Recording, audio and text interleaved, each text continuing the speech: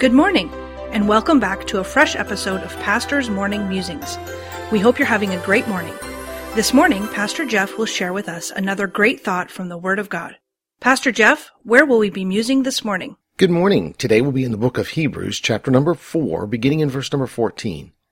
Seeing then that we have a great high priest that is passed into the heavens, Jesus the Son of God, let us hold fast our profession. For we have not a high priest which cannot be touched with the feeling of our infirmities, but was in all points tempted like as we are, yet without sin. Let us therefore come boldly unto the throne of grace, that we may obtain mercy and find grace to help in time of need. Jesus Christ is our high priest that is passed on before us into heaven.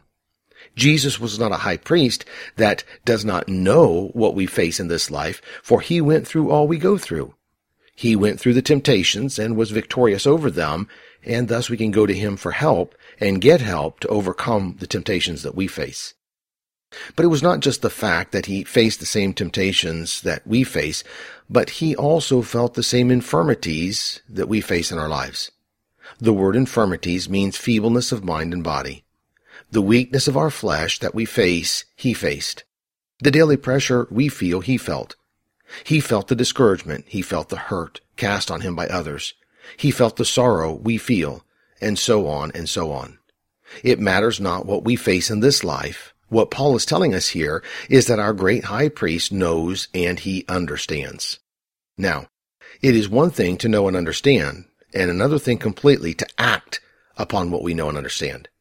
This is the great comfort in this passage of Scripture for the believer.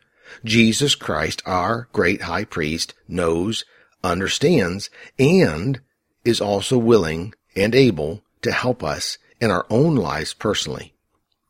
I think at times in our distress of life, we believe God is good and able, but we don't take those truths and apply them to the nitty-gritty of our own lives personally. We see that he helps others and that he works collectively in his church, but we don't apply the same assurance to ourselves personally.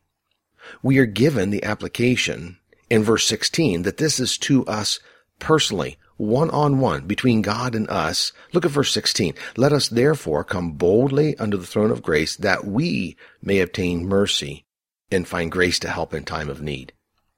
Note the word boldly. That is a confidence in what we are doing. That has the idea of assurance in the action we are taking.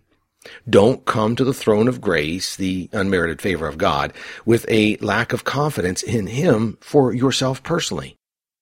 We want help. We need grace. We long for mercy. And God is willing and able to give it, and give it in great abundance. Stand up straight. Hold your head up, looking unto Jesus, the author and finisher of your faith. March boldly, yet humbly, before his throne and get the help you need. What an amazing high priest we have that is eternal in the heavens. He is always there and he will never fail. And it is his desire to help his children as they walk this life for him. So let me give you this one last verse for today, Philippians 4:13. I can do all things through Christ, which strengtheneth me. You have been listening to Pastor's Morning Musings, produced by Dr. Jeff Harris, Senior Pastor at Woodridge Baptist Church of Woodridge, Illinois. Please tune in tomorrow morning for another fresh episode of Pastor's Morning Musings.